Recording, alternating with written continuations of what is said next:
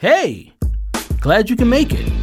And welcome to the Employee Cycle Podcast, where we talk to HR innovators, thought leaders, and even some disruptors about the latest in HR trends, HR tech, and you guessed it, HR data. Well, you've heard enough of me talking. Now let's start the show. Hey, and welcome back to the Employee Cycle Podcast. I'm your host, Bruce Marable, CEO of Employee Cycle. And you know us, we're that HR dashboard company that's helping all of you HR and people leaders out there get rid of that manual, time-consuming, and tedious process you call HR reporting. We know that you spend way too much time pulling spreadsheets from a bunch of different HR systems trying to get a data-driven view of your workforce. And you know that it has to be a better way. Well, look no further. That's why we created Employee Cycle, an HR dashboard with pre-built integration connectors to the most popular systems out there. You're using systems like Bamboo HR, namely ADP, Zenefits, 15Five, Lever, Greenhouse, Lattice, you name it. We can pull all that data into one place, helping you automate your HR reporting and analytics process. Please check out Employee Cycle at employeecycle.com. We would love to give you a demo and explore about how we can make you and your HR team smarter and more data-driven. But that's enough about me and our company, because today we have a great guest. So please help me welcome to the show, Matt Cowell, CEO of QuantHub. And today we're discussing why data is such an important skill in the future of work. Matt, welcome to the podcast. Matt, welcome! I appreciate you having me, and I can't say I've gotten that fanfare before, but that was a nice first time. You only get it at the Employee Cycle Podcast. That's right. It's the only place. And so, Matt, we're going to kick this thing off asking you the question we always ask, which is, how did you end up in the wonderful world of HR? Yeah, it's a great question. So my background is in product and tech. I've been in software for longer than I care to admit, and really got into the HR tech space just from realizing that there's a relatively significant data skill gap, and it's something that I like, solving big problems. And QuantHub really exists to solve the data skill gap, which is, really a problem that exists across each and every one of us, across the globe. So it's a relatively big problem. And for us at QuantHub, we really solve it in two ways. One, we help organizations hire. We have an assessment platform helping organizations hire well, specifically in the data science, data engineering ranks, and really determining who has the skills to do the job and who doesn't. And then the second part is an upskilling platform around kind of broad data literacy skills. And so we got this start after realizing at a consulting company, an analytics consulting company that we all worked at, that this was hard.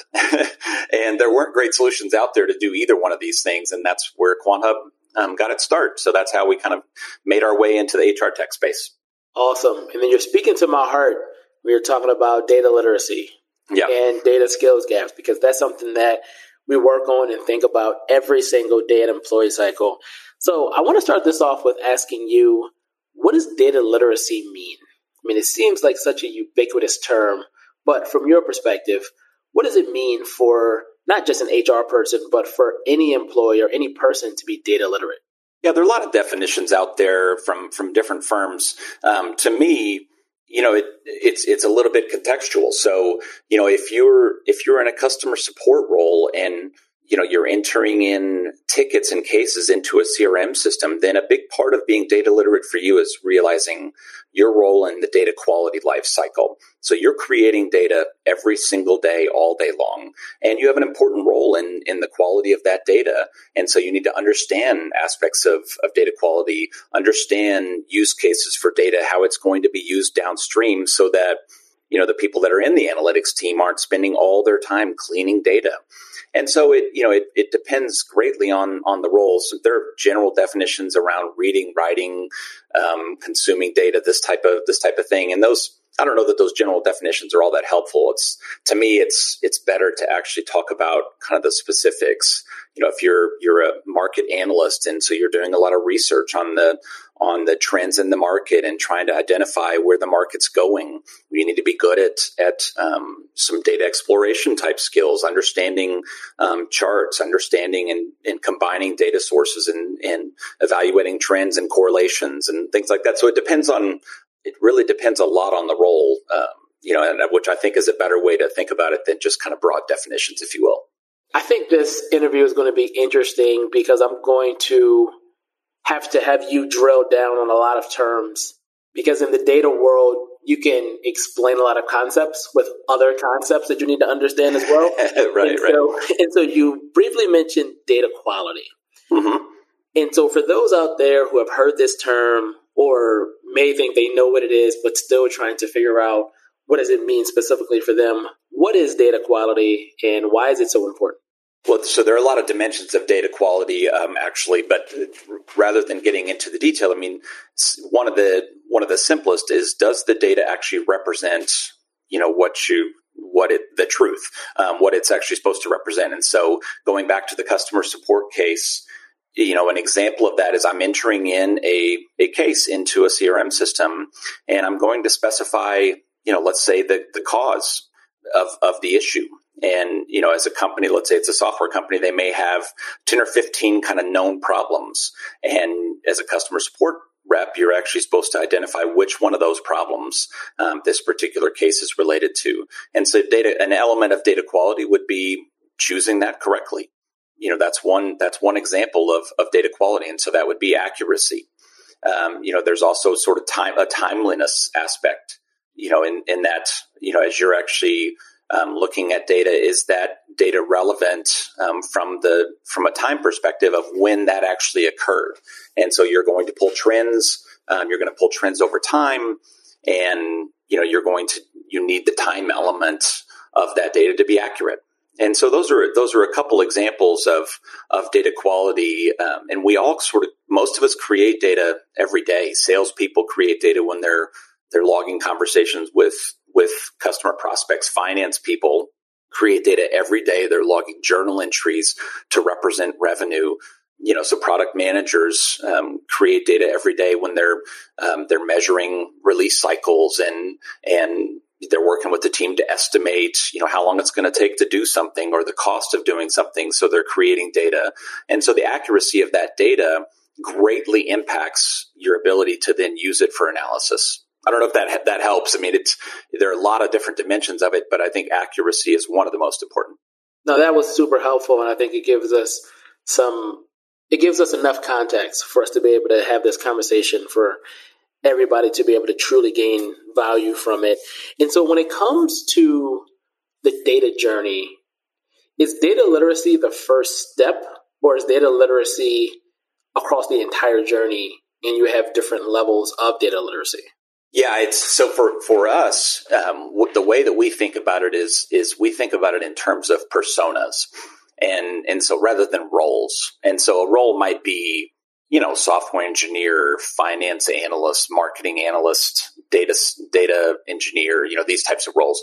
For us, we think about it in terms of personas, because since we all interact with data, it's not as much what role we're in. It's sort of, how do we interact with data? So we think of data literacy as a spectrum, and the first level is all of us are data citizens. And so recognizing and treating data as an asset, that back to that data quality aspect, understanding the different use cases for data. How might an organization use data in HR? Analyzing recruiting, where are you finding your best sources of candidates, this type of thing. And so data citizen is where it all starts, and we're all data citizens. And then beyond that, you have other personas around data storytelling, which is, visualizations, understanding how to craft a sort of narrative arc around insights, and then data explorer, people that are starting to do some analysis on data and presenting insights, and sort of goes up in more technical from there all the way through to your sort of data science and data engineering type personas. And so we consider data literacy as a journey across the entire spectrum of data, and it starts with data citizens. In your experience, where are most professionals on that spectrum? And with that, where have you found most HR leaders to be on that spectrum? So most professionals, let's maybe outside of the analytics professionals, most professionals, I'd say the majority of them are in the data citizen, in that persona, and that's kind of where they live. And so, you go back to customer support people, you look at sales professionals, marketing professionals, a lot of them are in that data citizen level, and that's okay. That's probably where they belong. The issue is that they're not as proficient in even that data citizen level as they need to be. But you start getting to people that tend to present, and host podcasts like this one we're on here, or make presentations to audiences and try to persuade them, whether sales, marketing, product roles. Those people certainly are in the data storyteller realm, and there are quite a few people that are typically doing some kind of analysis on data exploration, but just by the numbers, the largest percentage is going to be in the data citizen ranks. And what are the biggest gaps for the professionals in the data citizen tier? Well, that's a good question. A lot of people, when they think about data skill gaps, they immediately go to visualization, meaning they immediately go to, does an individual understand charts and the different types of charts that they should choose for different circumstances, and reading and interpreting charts. And so I think most people would answer the question by saying data visualization is one of the biggest areas, just reading and interpreting data visualizations. My personal opinion on this one is it's in data quality and not realizing each individual's role in the data quality life cycle. And so it goes back to the examples we talked about earlier. And there are stats out there that say data scientists, so these much, much more advanced analytics roles where they should be creating insights and predictive models, they spend upwards of 80% of their time just cleaning data. And that data comes oftentimes from people that are in the data citizen story, that persona, just not realizing their role in that data quality lifecycle. So instead of actually filling out values when they're creating data, they'll just put default values where, there's just no insight to be gained. And so I don't necessarily have a percent number of skill deficiencies, but one of the most impactful ones, I would say, is understanding data quality and how data is going to be used downstream. I can't speak for all roles, but for some, not all HR leaders, when we're doing demos or we're talking to them about using our product, one of the reasons why they haven't tried to move across the data spectrum or even start at any part of the data journey is because of their intimidation of the data. They're scared to use it. It's a whole new skill. It feels like something that is something that a computer science person should do. We hear that. Yeah. I didn't take stats classes. Right. I didn't get into HR to deal with pivot tables. I want to use data, but this just seems messy. It's a lot. It's a whole new skill. If you're hearing that, I'm curious to know what other things or what other reasons do you believe are keeping people from being as data literate as possible? No, I definitely hear that. There's actually an interesting study from Accenture that suggests the average employee loses over 40 hours of work, like sick time and procrastination time, due to their frustration with data and intimidation from data. Over 40 hours a year, Wow. which is an incredible stat, due to just intimidation and frustration. So that's definitely real. You know what? So I think that's a real stat, and that's what you're describing is real within HR. And in particular, HR has so much data at their fingertips, but doesn't necessarily have the skill as a general statement to use it. And so, you don't necessarily have to be an analytics professional to start getting value from data. So let's take a use case in HR. Let's say you're measuring, the time to fill positions. And so you see the time to fill a position as, call it 45 days.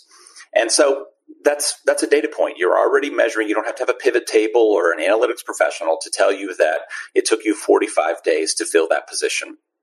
And so that's not telling you a lot, though. I mean, and maybe your goal was 40 days. And so it's taken you too long.